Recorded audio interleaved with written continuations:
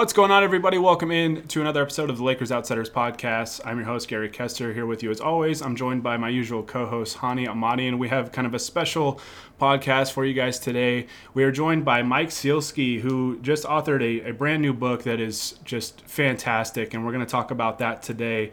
It is called The Rise, Kobe Bryant and the Pursuit of Immortality. Mike, I want to thank you so much just for taking the time to not only talk about the book, but also write the book, and excited to talk about this with you today. How you doing? I'm doing great, Gary. Thank you so much for having me. I really appreciate it. Yeah, absolutely. I'm really excited to talk about this. I want to thank you again for allowing us to read the book. Growing up, Connie and I both, diehard Laker fans, Kobe fans. Growing up, Kobe was my idol, so it was great to get some insight into the young Kobe and kind of see where kind of the legend of Kobe started and all this stuff. So it was really great. But first off, I just wanted to ask you kind of what inspired you to write the book and find out more about Kobe's origin story, and what was it like to learn about Kobe before he became the legend that we all came to know. So after he died in January of 2020, I ended up writing about him a fair amount in my role as the sports columnist for the Philadelphia Inquirer. Obviously everybody's familiar with Kobe's ties to the Philly area, and it was a big story, in our area as much as it was in LA or anywhere else. So about a month or two after that, I kind of got to thinking, and I knew that. I knew a couple people who had known Kobe well when Kobe was young. Among them, Jeremy Treatman, who was kind of this confidant slash media relations rep kind of to Kobe back when Kobe was at Lower Merion High School. And I knew Greg Downer, who was Kobe's head coach at Lower Merion. So I kind of got the idea. I got to thinking about how in the Philly area, we all know, if you follow Philadelphia basketball in our area, you know the story of Kobe at Lower Merion pretty well. But Philadelphia is very parochial. It's kind of got this under the dome kind of quality to it. And what is kind of taken for granted as knowledge around here isn't necessarily taken for granted as knowledge in the larger world. So I kind of got the idea, there's a really cool story about the Kobe that nobody knew until he got to LA. And the fact that he was only 17 when he entered the NBA made it feel like he had kind of grown up before everybody's eyes, because you kind of met him publicly when he was 17, and then he has the 20 years with the Lakers and all that stuff. But I knew that those first 17 years that didn't have anything to do with the Lakers were really interesting and had a lot of drama to them, and that there were these other narratives and anecdotes and stories that I could mine and dig up because I had grown up and worked in the Philadelphia area for so long. And then I was kind of thinking this out. The elevator pitch I came up with was that I wanted to do Batman Begins for the Black Mamba. I wanted to, if you know that movie, it's one of my favorite movies. It is how and why Bruce Wayne became a superhero. And so I thought, why don't I frame this as an origin story instead of trying to do a whole biography about Kobe? I'll just hone in on the first 17 years of his life. Yeah, absolutely. I think that's a great analogy. And being a big Batman fan myself, I kind of had similar thoughts when reading the book and kind of diving into Kobe's origin story, thinking about that.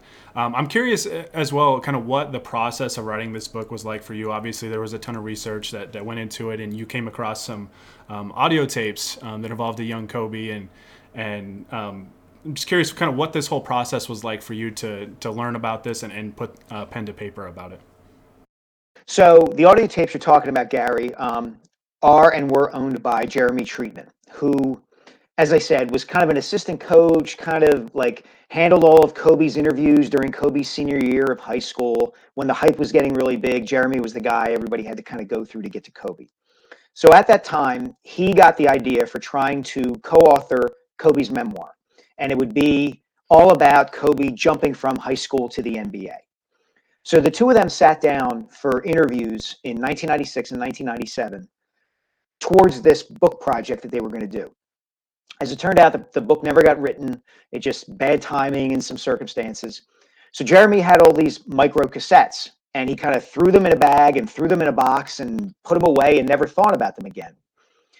but he had taken the time to transcribe some of the interviews, not all of them. So when I reached out to him about with the idea about doing the book, he gave me the transcripts and told me, "Hey, I can't find the tapes." So I went along with the research, to your question about, talking to everybody I could track down from Kobe's high school years, talking to everybody I could track down who knew his parents before Kobe was born. The book gets into Joe Bryant's NBA career and Pam Bryant and what the family was like in Italy and all those sorts of things. So I'm trucking along with all that research, digging up old newspaper articles, going to the Lower Merion Historical Society, all that stuff.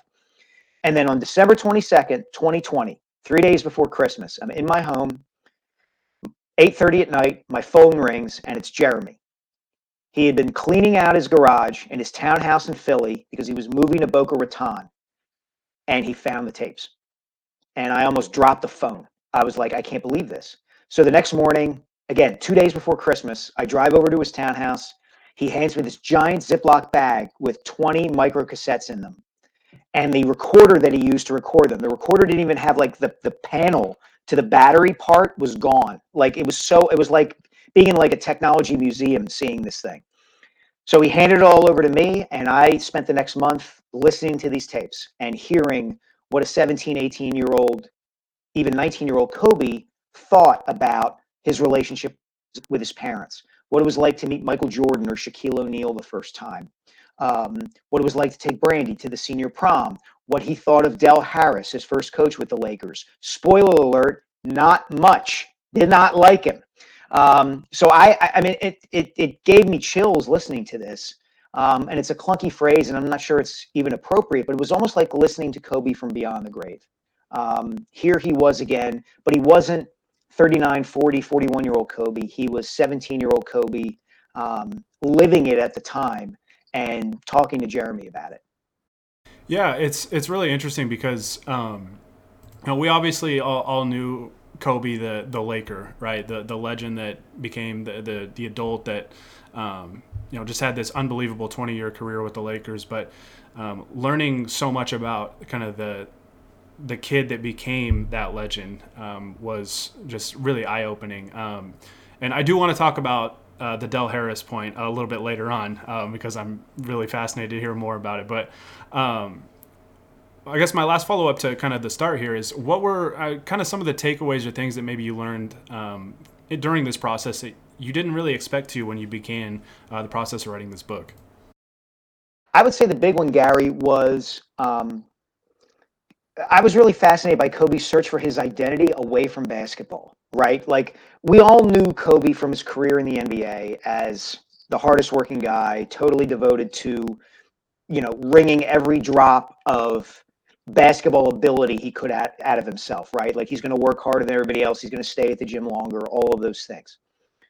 He had that as a young kid too. And some of the more revealing anecdotes in the book and what I learned is how committed he was at such a young age to being that great and the lengths that he was willing to go to be that great, sacrificing time with a social life, the kind of drills he would put himself through, driving around to playgrounds in Philly and having a friend scream at him while they're playing basketball. Like, you're not black enough. You're soft. You go to a white school because he was, Kobe was already hearing those things and he knew he was going to continue to hear those things and he wanted to kind of emotionally protect himself, right? Learn how to deal with it.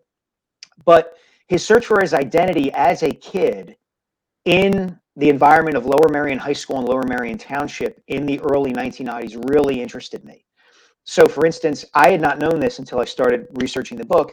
Kobe joined the Student Voice at Lower Merion, which was their high school's chapter, basically their Black Student Union. Nobody ever talked about this. I had never heard anything about this. But in talking to friends that Kobe had who were in high school with him who did not play basketball, they spoke to this aspect of his personality, the idea that, he and his sisters and his mom and dad had lived in Italy on and off for 8 years. So when they come back to the Philadelphia area permanently, when he's 13 years old, he hasn't grown up in the way that all the black kids in his neighborhood have. He hasn't grown up in the way that all the white kids have. He's kind of unique in what he's bringing to the table.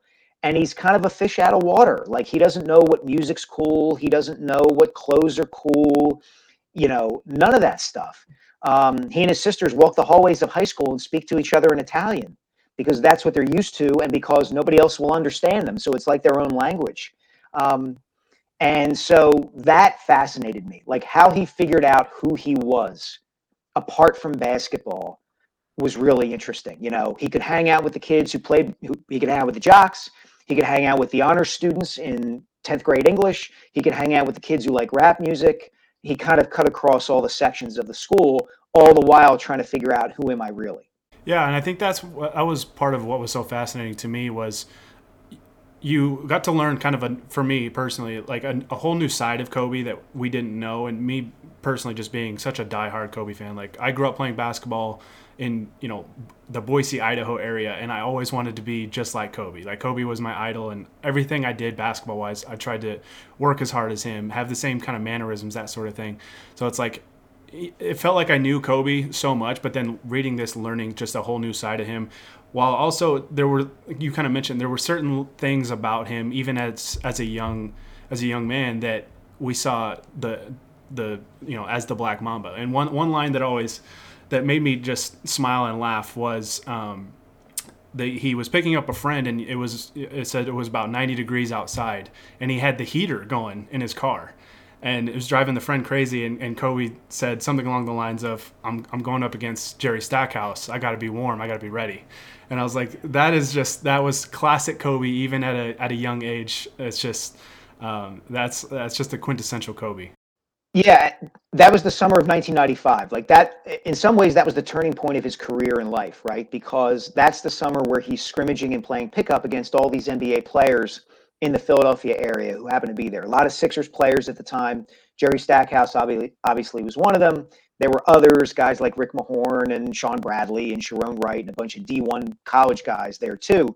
And because he holds his own and then some against those guys, he knows I can make the jump. I don't have to go to college. I can go straight to the NBA from high school. But what's funny about that anecdote, Gary, that I didn't realize until the book was already finished, was that anecdote involves Kobe and a friend and teammate of his named Emory Dabney, who was a couple years behind him at Lower Merion. And they're both going to these workouts, and it happens exactly as you describe it, which is Kobe's got the heat going on a 90-degree day because he needs to stay warm to play against Jerry Stackhouse. And so Emory told me that story. I finished the book, and I ended up talking to Emory again months after the book was done. And we were talking about that anecdote, and Emory adds, and yeah, I left out the one part where I said to Kobe, it's 90 degrees outside and we've got the heat on in the car. What are we doing? And Kobe says, well, I got to stay warm for Stackhouse. And if you don't like it, you can get out. Like, and they're at a traffic light, like on the way to the gym. And it's like, oh my God, like, but again, to your point, that's who he was when it came to basketball. It was, I'm willing to do anything I have to do to be great. And if you're not along for the ride, if you don't see it the way I do, you can get out. Mike, moving on to some of the details in the actual book, one thing I really appreciated about how you started it was focusing a lot on Kobe's family. First couple chapters are about his mom and dad. You talk about his sisters. And a lot of that, at least for me, was information that, other than knowing Joe Bryant played for the Sixers and played in the NBA and played in Italy, there was not a whole lot of information that I knew. And his relationship with Kobe, Joe's relationship with Kobe, I thought was a theme throughout the book. And found it really interesting that it seemed like Kobe really emulated him and looked up to him on the court, but from a young age was a lot more serious and was making sure that he wasn't making the same off-court mistakes that Joe did in his career that led to him not being in the NBA. How much of that did you learn was maybe a conscious decision by a really young Kobe, or was something that Joe himself instilled in him? I think it's probably a little bit of both, Honey. I do think Kobe looked at Joe as kind of a cautionary tale in some ways when it came to the NBA, because Joe was incredibly talented and in some ways was kind of ahead of his time. He was 6'9". He had been this incredible high school and college player in Philly. If he had stayed he went to college in Philly at LaSalle, which is my alma mater. And if he had stayed an extra year, he probably would have been the first overall pick in the subsequent draft. But he came out early and coaches didn't know what to do with him because he was 6'9" at a time before Magic Johnson. So if a guy's that big, a coach only knows, like, we'll put him under the basket in the post. And Joe could go behind his back. He could run. He could shoot. He could handle the ball, do all this stuff. So his 8 years in the NBA aren't what he hoped they'd be. He has to go to Europe to kind of find his calling, so to speak, as a basketball player. And he's kind of bitter about it. Like Kobe grows up hearing that Joe didn't get a fair shake, and I had to go to Europe, and I didn't want to go to Europe, and all this kind of stuff. So Kobe's got that aspect of Joe, and he clearly wants to redeem Joe and the Bryant good name in basketball. Like that's one of his driving motivations as a kid. Is like, I'm gonna when people think of the Bryant name, they're gonna think of Kobe and Joe Bryant. And Joe had all this experience, of course, having played in the league. He could play one-on-one with Kobe, give him tips, all that stuff. The flip side of that, though, is that Joe did not have the Mamba mentality. Like, there's no doubt about that. Like, he was the kind of guy who would miss the bus to practice, and he didn't really like playing defense, and he kind of was flash over substance and all this stuff. Pam Bryant is where Kobe gets the Mamba mentality from. She was the matriarch. She was a strong Black woman, raised Catholic, took care of her family, protected her family, particularly her youngest child, who was Kobe, her baby, and was a disciplinarian away from basketball. He was going to get good grades. He was going to, eat his dinner every night and do his homework and all those things. So in some ways, Kobe had the best of both worlds. He had all this talent and this wealth of knowledge from Joe, and he had the mental and emotional approach, the steeliness from his mom. Yeah, I think that's something that really comes across at various points in the book of having those two different viewpoints and sources for how his career really developed. Yeah, and to me, it was a fun part of doing the book, right? Because it allowed me to get into a little bit of the history of Philadelphia basketball. It let me, I felt like every anecdote from that time, whether it was Philly or Italy, really lent a kind of insight into how Kobe developed and into the man he became. For instance, there's an anecdote in the book about Kobe watching practice when Joe was playing in Italy. He's there with Joe and all his Italian teammates, and Kobe shooting at one basket, dribbling the ball, and the coach asks Kobe to stop, to quiet down, and Kobe tells him, F you. Kobe's like 8 or 9 years old at the time. But you can see the adult Kobe doing exactly the same thing. And if you read the book, you'll see the connections between Kobe saying that and his mother saying that in certain situations. Right. And you notice that Kobe gets indulged when it comes to basketball. He's kind of allowed to do what he wants to do and the way he wants to do it by Joe and Pam. They're disciplinarians in certain respects, but not when it comes to him and his basketball career. And there it is. When he's 8 or 9 years old, you can see the Mamba he's going to become. Yeah, Kobe was definitely not afraid to pull punches when it came to basketball. And one thing that he was very critical of was when he got older, especially, was the AAU system. And I'm curious kind of what you learned about his thoughts maybe as a kid playing in the circuit that led to him having a critical attitude, because he was very, very outspoken as he got older about the AAU system and the AAU circuit. It's an interesting kind of breakdown, right? So he plays a lot of summer league ball, and he's on the AAU circuit in and around Philly when he's young. And there's the story that's been told a number of times about how he had the one summer in the Sunny Hill League, which is the prestigious summer league in the Philly area, and he didn't score a single point the entire summer. He didn't hit a foul shot, didn't get like a layup in a blowout game, nothing, and that served as motivation for him. And then he also played on this AAU team that I spent a lot of time with, the Sam Rhines All-Stars, who were, again, locally based, not among the big New York-based AAU teams at the time. And initially, Kobe is looking at this like it's his own private laboratory. Like, I'm there to work on my game at the expense of everybody else if I have to. And kids come to resent him for that. And the coach, Sam Rhines, is like, Kobe, dude, like, there are other kids here who want to get college scholarships too. And then you have the other side of Kobe, which is Lower Merion, playing for his local high school. Now, if Kobe Bryant came along today, he'd probably be at Montverde Academy or IMG Academy or something like that. But at the time, he played for his local high school. And so I always kind of, to your question, Gary, I think the high school aspect of his career is what's informing what he said about AAU ball later on. He had to play AAU ball to get seen by, the basketball coaches and cognoscenti, and to get his profile raised and to test himself against Tim Thomas and all the other great high school players at that time. But I think he derived more satisfaction in some ways from the Lower Merion experience in winning the district championship and the state championship. And so maybe looking back on it, he's saying, you know what, the AAU experience, it's necessary, but it's not nearly as valuable as playing for your local high school was, and, experiencing success as a team. Sort of going off of those challenges that he had playing basketball on the AAU circuit, one of my favorite stories in the book is young Kobe talking to one of his friends at Lower Merion, who I believe was a JV point guard on the girls' team, who was considering quitting the team just because every time she played, she was struggling and getting benched. And Kobe is the one to tell her not to quit because she can still learn about basketball on the bench. But also there are plenty of stories of Kobe kind of being a ball hog on his own team and his teammates maybe not appreciating him as much. What did you learn kind of going through all these stories about Kobe's reputation and evolution as a teammate? Because that's obviously been a big part of how he's discussed throughout his NBA career as well. It was a continuing evolution, Hody, with fits and starts, right? His AAU coach, Sam Rhines, comes down on him for not passing the ball enough. His freshman year, Lower Merion goes 4-20, which ought to be freaking impossible. You have Kobe Bryant on your team. How do you go 4-20?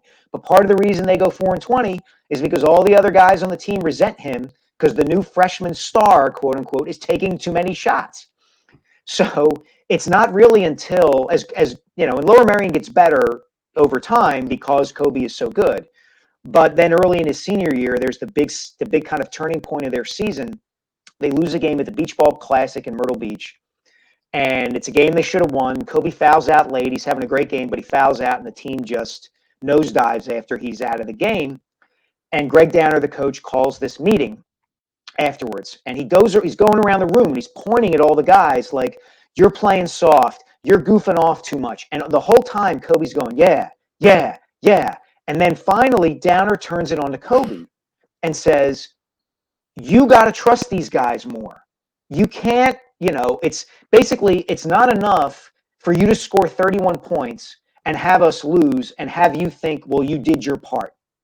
And it's really one of the first times in a team setting that he gets called out, it's like, okay, you can score 35 and that's all great, but if we lose, it doesn't make a lick of difference.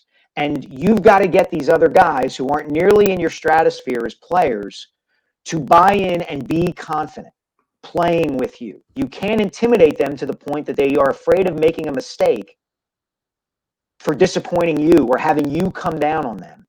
And after that point, Lower Merion doesn't lose another game. So I think that's indicative of what you're saying about what he went through with the Lakers, right? There were times where he was a really good teammate, and there were times where he was not a good teammate at all.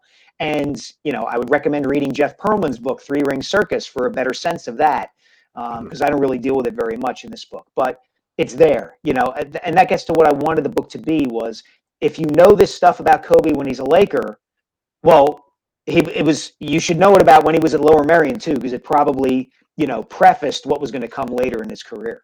Speaking of later in his career, I guess just from a young player standpoint, we had talked a little bit about Del Harris and Kobe's rookie year, and I wanted to circle back on that. And I'm curious to know kind of what you learned about doing all this research about Kobe's rookie year and his relationship with Del Harris, and just kind of the insight that you got from a young Kobe in his first year with the Lakers and first year in the NBA, and just everything that you kind of learned. So if you could just talk more about the rookie Kobe that goes beyond what we just saw on the TV screen. So he entered that season. I mean, it's crazy when you think about it. Like, he ends up a Laker, he's 17. He's 17 years old. And he's talking to Jeremy Treatman on these tapes, about me and Shaq, we're going to win three championships, 4 championships, 5. And he does not enter his first season with the Lakers like okay, I get this great opportunity to learn from guys like Shaq and Eddie Jones and Nick Van Exel and all these guys who are on the team. It's like, no, like we're going to win the championship and I'm going to be the star. And and the only thing that's going to stop me is if Del Harris gets in my way. And lo and behold, Del Harris gets in his way because he's 17 and Del Harris is not going to just turn his team over to a 17-year-old kid who wants to shoot the ball all the time. So there's, and I've had this verified by people who covered the team back then. Kobe would be dribbling too much and Harris would be yelling at him from the sideline, stop dribbling, this isn't high school, blah, blah, blah. And Kobe would come back to the bench furious, and he's telling Jeremy Treatman, Del Harris is trying to hold me down. He's trying to keep me down. And this effing guy, blah, blah, blah, blah, blah. And he just doesn't want me to do well. And it's like, on the one hand, you're thinking like, okay, maybe there's something to the idea that Del Harris doesn't see how great Kobe is and can be.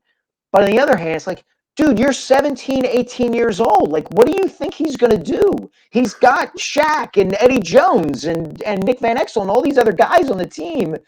Do you really think he's going to let you just do whatever you want on the court? But he really did. And again, you contrast that mentality, that thinking at that time with what he's doing away from the court. Like he's playing a game on a Thursday night or a Friday night, and he's calling up his agent's assistant, asking if he can come over so they can watch HBO together, to watch Mr. Bean together, because he doesn't have any peers on the team. There's nobody he can spend any time with. He would go to this woman's house, Alyssa Grabow, who was kind of Kobe's caretaker his first year with the Lakers. And she would be having a dinner party. She was in her late 20s and she's got her friends over to hang out. And they're sitting around having glasses of wine and Kobe's sitting in the living room just watching TV, not talking to any of them. And it's like, what is this kid doing here? And she was kind of his babysitter in some ways because he's starting to feel his oats, right? He's living with his mom and dad in Pacific Palisades. They have this incredible house. She's cooking dinner for him as if he were still in high school. But he's like, I'm an NBA player now. I kind of want to do my own thing. And, I can't do it on the court and I can't really do it away from the court. So where does that leave him? Yeah, that's really interesting because I remember watching his Showtime documentary, and he briefly kind of talks about going through that stage of driving around UCLA's campus and seeing these people his age, socializing and enjoying college and being around their friends. And then, here's Kobe, who is, playing in a league with grown men who doesn't have those same type of relationships and stuff like that. So it's interesting to get more insight on kind of what was going through his mind during that stage of his life. Yeah, it's such a almost clean dichotomy, right? A break between who he was as a player and who he was away from basketball, right? Like there's this one anecdote that I just love. This might be my favorite anecdote in the whole book, where after he ends up with the Lakers after the 96 draft, he's talking to Arn Tellem, his agent. And Tellem's kind of mentioning different NBA players that Kobe's going to have to go up against, right? And, Kobe's coming off of 4 years at Lower Merion High School and of summer league ball in the Philly area where he's playing against, guys in the Philadelphia Public League and guys in the Philadelphia Catholic League. So Tellem says at one point to him, well, what about John Stockton? Now, this is 1996. John Stockton has been the point guard of the dream team. He's about to leave the Utah Jazz with Karl Malone to back-to-back NBA finals where they lose to Michael Jordan and the Bulls, right? Like those two Jazz teams are two of the best teams ever to not win a championship. John Stockton's one of the three best point guards ever. His views on vaccination notwithstanding, which came out today. I don't know if you heard that. Yeah. Tellem says to him, what do you think of Stockton? And Kobe's like, yeah, I played against a lot of guys like that from the Philadelphia Catholic League. So what he's saying is like, he's taking John Stockton and reducing him to all like the short, white, Irish point guards that he would go against in these summer leagues around Philly. The best point guard in the NBA is just like that kid from Monsignor Bonner High School who I played against 2 years ago. And he reduces Stockton to this cultural stereotype like that. And yet he's 17 years old. Like, who thinks that way? But he did. And, the rest is history. He basically looked at John Stockton and thought, it's the same thing as playing against Gary Kester in high school. Yeah, that's pretty much it. Like I played like against guys like that my whole life. Oh, okay. All right. You've played against the guy who's a 10-time All-Star, 9-time assist leader, all-time leader in steals or whatever. Yeah, sure. Yeah, you've gone against guys like that, kid. Okay. I've seen Gary's tape. I think that's a fair comparison. um, so I think another interesting part of this book is that even though you mostly talk about high school Kobe, there's a lot of insight into both his NBA career, like we've already talked about, but also his post NBA career. And one of my favorite chapters was mainly about Kobe at school and his education at Lower Merion, and specifically in his English class. I think you even start the chapter with a quote about him saying he takes school very seriously and he likes writing, especially poetry, which is obviously a good foreshadowing of how he announced his retirement from the NBA and then his further career. And there's an anecdote about his teacher being frustrated that everything that he wrote kind of came back to basketball. Yeah. Which again is similar to like all of his the book series that he wrote and everything like that. Did you learn about any other passions that he might have had in that time as a kid, as a teenager, that either did manifest in his post-playing career or that maybe he didn't get a chance to get to? I know rap was obviously a passion of his, and he did kind of get into that early on in his NBA career. But anything else? Well, he was more of like a searcher almost. Like, he comes back, the family comes back in December of 91. Kobe's 13. He's in 8th grade, and he plays baseball, right? Like, there's all these similarities between him and Michael Jordan and all these comparisons over the years. And here's another one that I discovered in the reporting of this book. They both play baseball.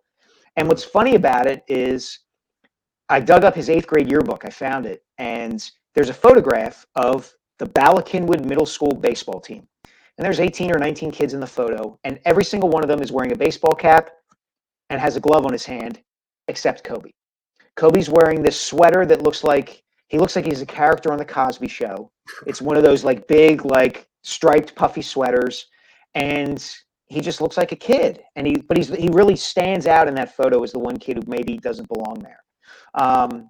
But that's it. Like, he's intellectually searching. He loves his English classes with his teacher and mentor, Gene Mastriano. He loves rap music. He's able to connect with kids on different levels and in different areas of interest. He has a friend, Corella Berry, who has a beautiful singing voice. And so he asks her, what do you like about music? Would you be willing, I think it's Corella talking about, he wants one of his classmates to sing the national anthem before every game at Lower Merion because he loves the sound of her voice so much. And that was it. Like, it was almost like basketball was this separate entity in his life. I know I'm going to be a great basketball player, and I will pour myself into that. But in those moments where I'm not, let me see what else is out there, whether it's storytelling or rap music or, experiencing Italy and being able to take in a different culture and, being open to people of all kinds of backgrounds and races and all that side of stuff. He did not have a homogenous upbringing, and I think he embraced that to a great degree. Yeah, it was always amazing to, especially just as Kobe got older, to kind of learn about what things piqued his interest and really drove him outside of basketball and things that he was so passionate about. So it was really fascinating to be able to learn that aspect of that side of Kobe and that aspect of his life. I do want to end this pod, I guess, on kind of a more sad note, but I couldn't help but think we're recording this on a Sunday morning. At least we are early Sunday, and we're about 3 days from the anniversary of Kobe's death. And the book starts with looking at those people that are close to him, Greg Downer, Jeremy Treatman, reacting to the news of Kobe's death. So I'm curious, because a lot of people obviously link Kobe to Los Angeles, right? He was arguably the greatest Laker ever, 20 years with the same team, 5 championships, all the accolades, all that stuff. I'm curious to know what impact his death had in the Philadelphia area, being that he, has his roots are there, right? Like, everybody knows that young Kobe was there, became this basketball phenom at Lower Merion High School. So I'm curious to know kind of what impact his death had in the Philly area. So there's two distinct answers to that question, Gary. Let's take the Philadelphia area as a whole first, the macro. Kobe always had a really fraught relationship with the city of Philadelphia in particular and its surrounding communities. Um, in part because there was always this debate about, is he really from Philly? You know, he was born outside the city, and you know, Lower Merion is the stereotype of it is this very rich, posh suburb just outside the city, a lot of old money, all that kind of stuff. And you know, when the Lakers played the Sixers in the 2001 finals, he said he was going to rip the hearts out of the Sixers and their fans. And a lot of that angst over Kobe in the Philadelphia area, I always thought, came down to the fact that he was exactly the kind of player who, if he had ended up with the Sixers and played here 20 years, would have been a god. They would have loved him unconditionally and more than any other athlete in the city's history because of how he approached, generally speaking, how he approached winning, his commitment to preparation, all of that kind of stuff. So there's that. And so, you know, Kobe had softened in his latter years in the league, and his last game in Philly, he was, you know, there was this warm embrace of him because it was over and his career was ending. And there was a lot of sadness when he died in and around Philadelphia. For the people who knew him at Lower Merion, everything was a little bit different. In large part because the people he knew at Lower Merion, or who knew him from Lower Merion first and foremost, really looked at him as a point of pride for that community. And so that his death hit them that much harder. And more than that, the people who knew him when he was in high school, to a great degree, continued to see him as the kid they saw in the hallways or in class or playing Ridley High School on a Friday night. You know, it's like you guys or me would be with the people we went to high school with. In some ways, I have very close friends from high school, and in some ways, I still see them as the 18-year-old young men and women who they were back then. And Kobe was still that, for all his stardom and all his achievements, so many of his friends from back then still looked at him as, hey, he's just Kobe. Like I remember, you know, meaning one of his teammates, would sit next to him on the team bus, and we'd go over a bridge, over a river, and Kobe would get nervous and he'd kind of white knuckle the seat because he was nervous about heights.